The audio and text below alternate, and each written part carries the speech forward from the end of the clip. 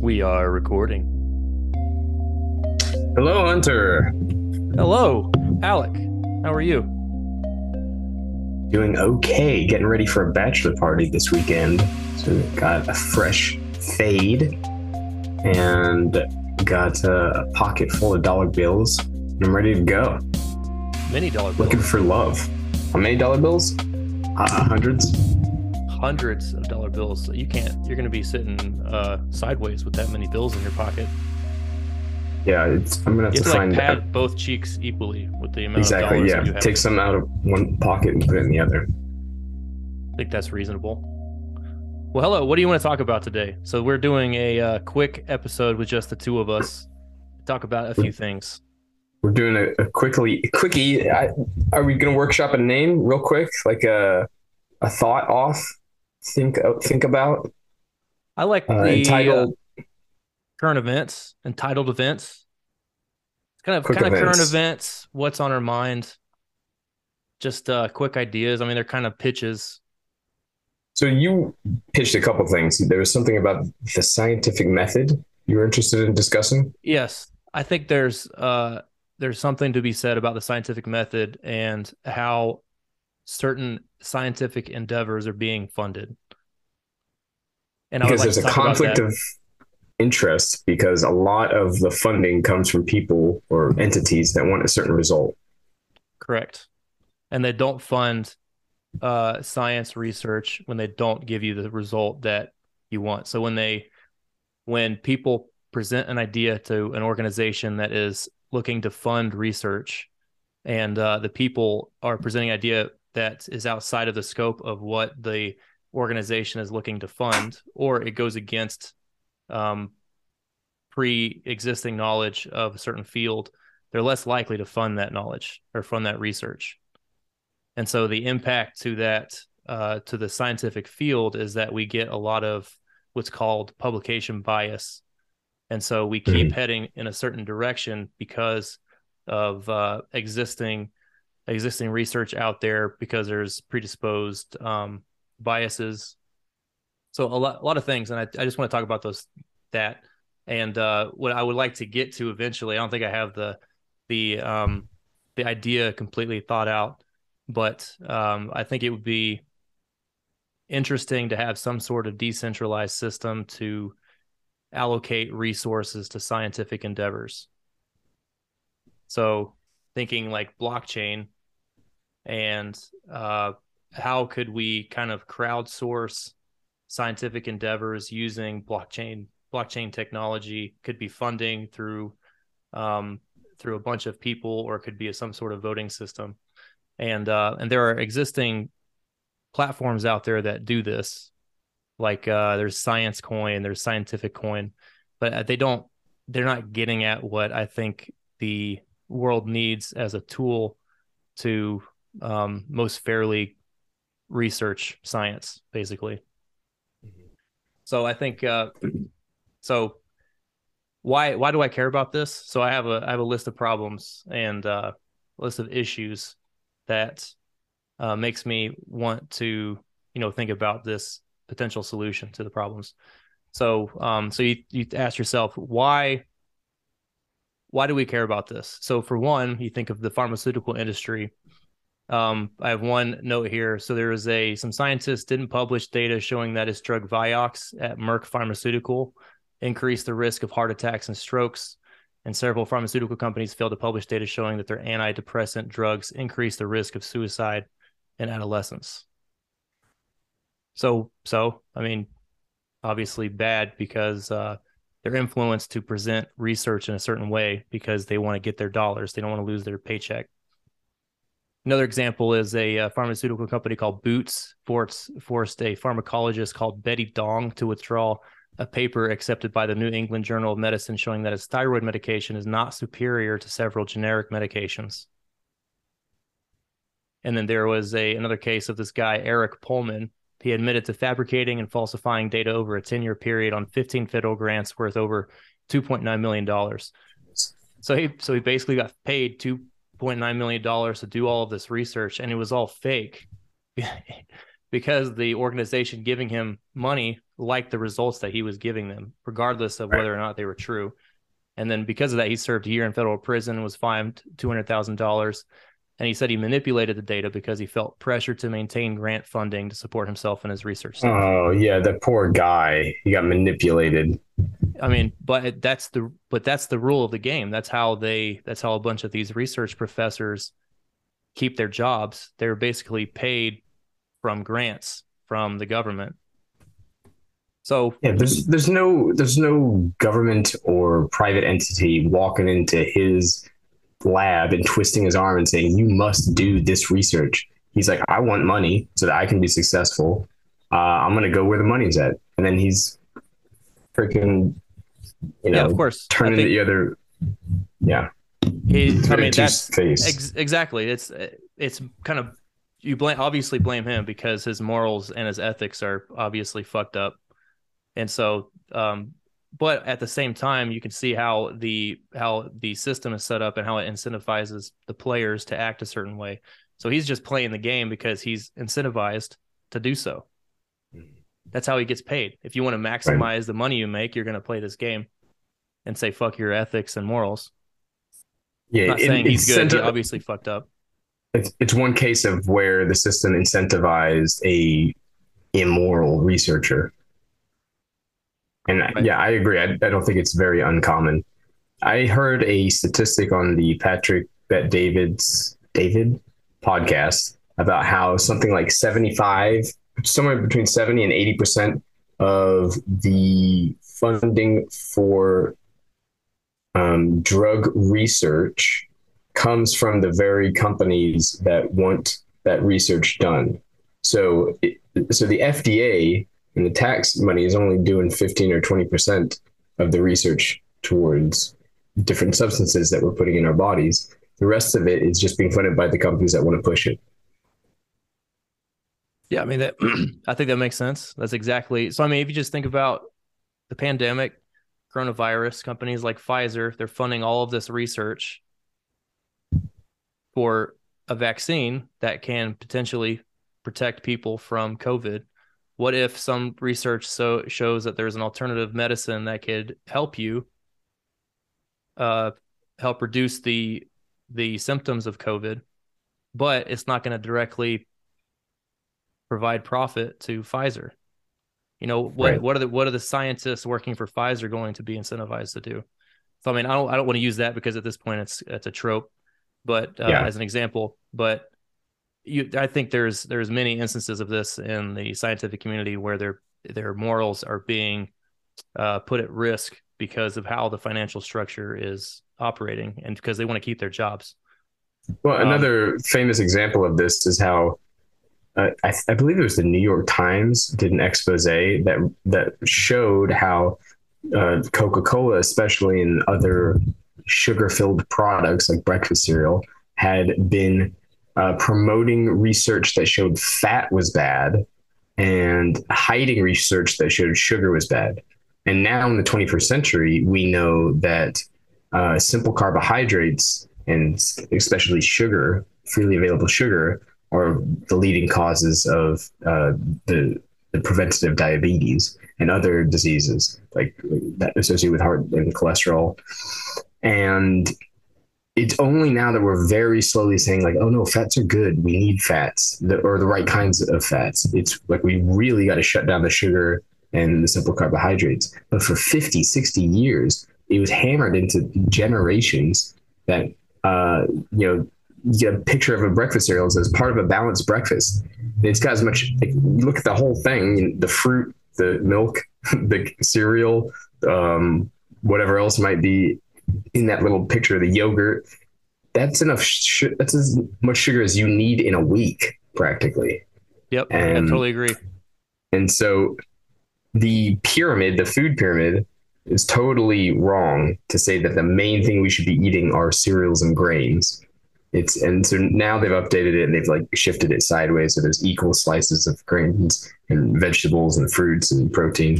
So I'm just trying to support your point that the research can be super biased, especially when a lot of money is in play. And even something like the government doesn't do a good job of discerning what is moral and immoral research. Yeah, I think the players sometimes they don't even realize that the game is structured a certain way, so they don't even um have the not the ability, but just the chance to think like, oh, maybe there's another way of thinking. So if they're like pigeonholing their thinking, and it's to the detriment of society as a whole because we're not doing the actual science. We're doing science, very directed science. And there's a So lot of what? other examples like climate change. Yeah. That's a lot of science. If so, I have a note here. So the IPCC, the Intergovernmental Panel on Climate Change, they're funded by the World Meteorological Organization and the UN Environment Program. And they started this, they called it the Analysis Report on Climate Change. That's the big climate change document that tells everybody what's going on. Started in 1990 as AR1, Analysis Report 1, and they just released AR6 in 2022. And so they have 32 years of data saying that the world is heading a certain way in terms of climate change. It's warming. We need to reduce carbon emissions. The sea levels are going to rise. All this stuff. And for 32 years, they've been building this case. So, how likely are they going to accept a good, true scientific research paper that's stating like, something to the contrary of that 32 years of work? They're going to make all of those people that have been doing this work for 30 years look like idiots because the science may be pointing a different way. So I mean, I think that's a really big example because that has potentially big impacts because it's driving a lot of the ESGs and a lot of the green Governmental movements. regulations. Yeah, and the move to electric vehicles because they're very hyper focused on one solution. And maybe that one solution isn't necessarily the best solution for the world. You think about electric vehicles because there's less carbon emissions when you drive the cars, but you're digging all of the batteries, the components that go into the batteries out of the ground in Africa. Yeah. All of the cobalt and all that healthy Right, stuff so that these kids are working in.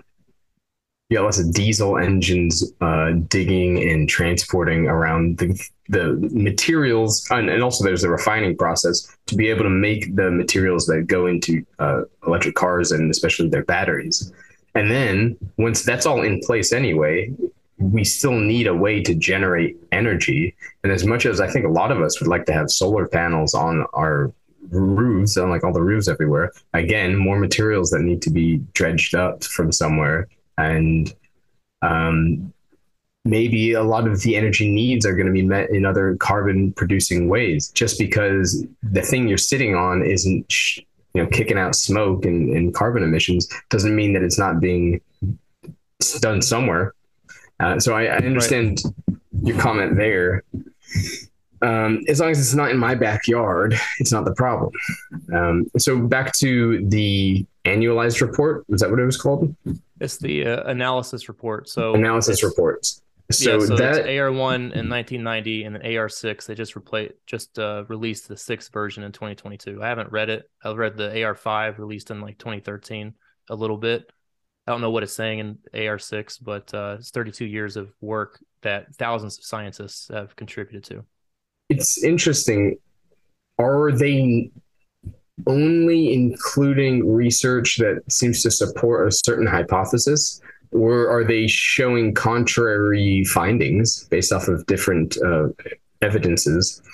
And where is the funding and the motivation for this report stemming from? I mean, if the whole purpose of that body is to show that it's carbon emissions, human-induced climate change, then that's always going to be the findings, isn't it? So you do have to dive into something like that to pick it apart a little bit more. Maybe it's more unbiased than that. Yeah, I mean, I haven't done that much research into the new one, but the last one, they make statements like the scientists that contributed to this work, they classify as something like they're highly confident, they are medium confident, or there's low confidence in some outcome that they're espousing. And then there's some other claims that they don't put any sort of confidence on, and they say that the scientists, they say, we know that we're assuming this is truth based off our understanding of the science or the published articles or whatever. So there's some claims that they make in the reports where they assume it's truth without assigning any level of confidence in the report. So I mean, that's a slippery slope. Well, I know. I mean, not saying it's wrong, but I think the methodology is wrong. And I think, and I'm not arguing against any of what they're saying, any of the climate change. I'm just saying that's an example where it can easily influence future research, especially if that future research is saying something opposite of what all these people have been claiming. But there's an analogy, I think, to be made to the discussion we've had previously about derivatives and the financial market. If you've got a bunch of research that's based off of previous bad research, and that research just keeps going and going, and then at some point that base item, that base level research is incorrect, and that comes to light, then the entire corpus that was built upon it also crumbles. And so it's tough to know what principles we should be going back to and which ones we should be referencing. It does seem like scientists around the world, funded from all kinds of different bodies, are all very confident that climate change is being accelerated by human actions. And the one that most people know the best is carbon dioxide emissions. And and I mean, methane emissions are also pretty bad, but there is a cause and effect that we can understand, which is that the more carbon dioxide and the more methane are in the atmosphere, the more is it infrared radiation? More of the sun's energy gets trapped within the greenhouse effect.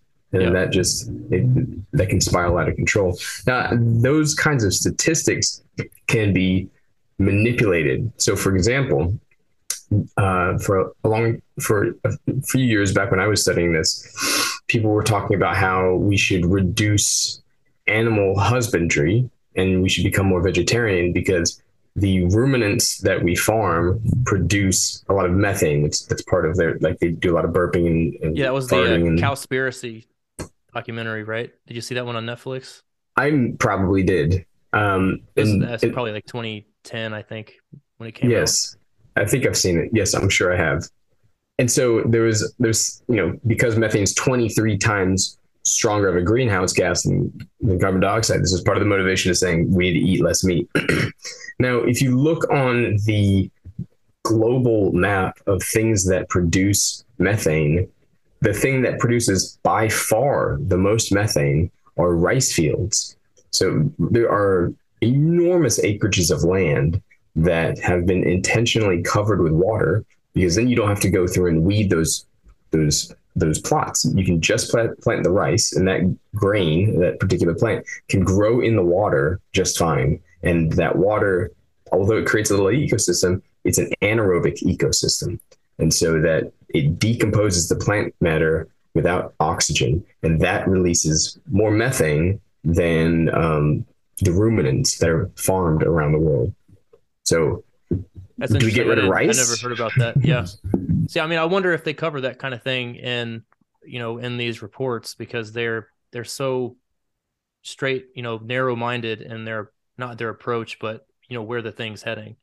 And I bring this all up because I think there's some utility in having some sort of decentralized method of deciding what scientific research to invest in. And I'm a believer in democracy, and I think that's the most efficient way to, provide the best freedoms for people.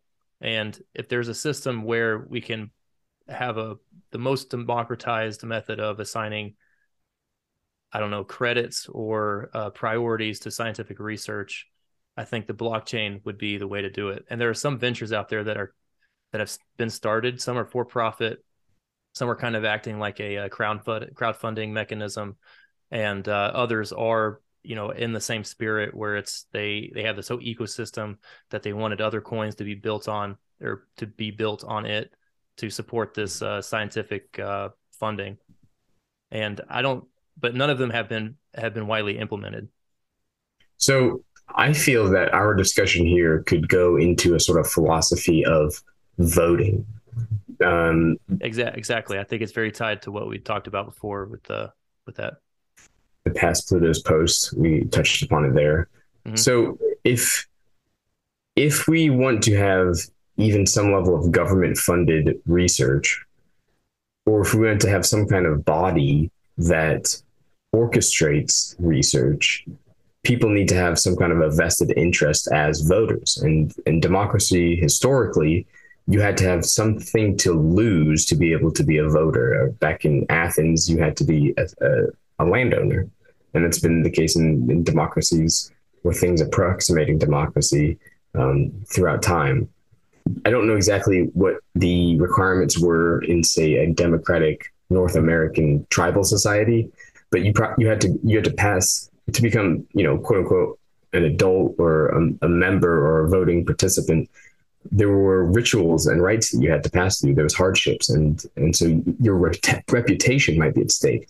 Now, in a more anonymous digital age, we can't just have unfettered voting, because then you just get bots and you get anonymous, QAnon, if you want to say, some, less than scrupulous anonymous participant. So you need to have some way to make it matter. And the way that we have done that traditionally is with money. And the problem is that we get this cycle of centralization where something becomes more successful and it crowds out the competitors, and all the resources get funneled through that particular body. Now, in addition to that issue, you've also got the issue of interest. And I don't think most people on even a weekly basis are concerned at all with what kind of research is going on in universities throughout the world. So to question you a little bit further, what would be a direction that we could go towards to make a more decentralized and yet not easily manipulated system for getting people to have a consensus on what needs to be researched? Well, it doesn't even have to be a consensus. It's just like a million people want, us to research how to teleport or something. And maybe people spend time into that and they publish papers on it. They don't have to necessarily invent a teleportation device, but maybe they start researching some fundamental physics to support, some future development of a teleportation device. But at least where the people want to go. I mean, it could be something like, let's develop a hyper efficient engine or something. I don't know. It could be something more practical, maybe not a teleportation device. But I think there's certainly some level of education that needs to happen. And maybe having this sort of system would make people educate themselves more and feel more obligated to, know certain technologies, or maybe this becomes gamified and they say, hey, I want this teleportation device to be invented, and so I'm gonna parade this around. I'm gonna learn about it. Well, could be a lot of things that happen out of that. There's a chicken and the egg. So you have some researcher who has poured an enormous amount of their life into studying something that they are very passionate about, and they're able to garner interest. Maybe they're well spoken as well as passionate, and they're able to convince the voters of this system to allocate resources towards them. And then because of that, more people get into that line of research. On the other hand, if it's some kind of a democratic body, there's always going to be the aspect of what gets attention will be correlated with what is voted for. One of my favorite human beings, Rick Scott, he spent billions of dollars. That is a joke, by the way. He spent the most money that had ever been spent. Here. That's sarcasm. Thanks. So Rick Scott spent the most money that had ever been spent, I think, on any kind of single candidate election, even more than the president, potentially. Definitely more than any other state governor had ever been spent. And despite him being probably an alien and almost certainly an insurance fraudster, he still got elected. And so when we look at a system where it's like, okay, let's make this decentralized a voting body. Well, the people who have the money and want the research are going to fund marketing campaigns that boost their own body of research and decry others. So there's always going to be some conflict of interest and some of the man wriggling the system, because then what else are they going to do? They're going to buy and fund politicians who can make sure that the system is more oriented towards what they want. I mean, this is very cynical on my part, and I guess a lot of it is playing devil's advocate. It's because, but if we're also saying, we want to have an education system that has students value the science more, and maybe they could be integrated at a young age into this voting system of how our resources get allocated to research. Well, then who's going to structure the education system? At some point, there's going to be big finance who's able to dip into their pockets and buy the superintendent or the president of the board of education, and they're going to be able to help push with their funding towards a system that's more in their favor, perhaps. Yeah, I mean, yeah, I see what you're saying. I think it's more of, I think something like this has to happen because we're not going to advance as a society because we're going to pigeonhole our inventions in a certain way of thinking. So maybe we can end it on this is when Albert Einstein published his paper on, I believe it was general relativity, not a single person peer reviewed it. And there was I think a group of like 100 scientists that said that he was wrong. Yeah. And we know that he was not wrong. And now we understand how light travels and general relativity and all sorts of other things that we've proven to be correct. But back then he didn't follow any of the conventions. He, proposed an idea that he thought was true, and people fought him over it because they said, well, I don't want to say the science is settled, but that's, they had a way of thinking, and he challenged it, and he actually ended up being right. And I don't want a system that rewards that kind of thinking, that those 100 scientists, more right. He's less wrong than the other scientists. Yeah. I'm with you. I think it's more of we have to do it. I don't, instead of it's how we're going to implement it. I think we have to change the system because it's not going to head in a direction that's going to sustain society in the long run. I think I would almost make an argument for having to get back in touch with ourselves individually and spiritually to be able to ensure that a greater percentage of the individuals are moral, and that the most psychopathic, capable ones aren't clawing their way to the top of a CEO position. And so that I'll just say, if we want to be able to have the worldliness and the openness to be able to listen to other scientists and researchers who sound totally off the wall, we got to do psychedelics, and we got to do a lot of them, and we got to do them really hard. All right, hell yeah! So psychedelics and blockchain science coins. Yeah, that's how we fund psychedelics and DMT. I like it. Yeah. Well, you know what? We could have a tax. I mean, like not a big heavy tax, but just a little bit of a tax on the substances that you decide to purchase from whatever purveyor. Make it a very heavy tax on sugar. Make sugar very taxed. It's a vice tax. It's a vice tax for exploring the internal universe of your mind. Yeah. So was there another topic you were interested in exploring, or are we going to, at some point we're going to go into hot takes on current events? Yes. Yeah, those are the two things I wanted to cover. I'm still thinking of the science coin idea, and maybe we could talk about it at a later time, but I need to do more research before I formulate a more coherent and concise proposal to society and save the world. I'm ready. Well, I there's only so much that we can do in half an hour. I think we've made good progress, and I am seeing that we've got our guest on the line, so I'm happy to wrap it up if you are. Yep. Yeah, me too. I didn't know he was on the line.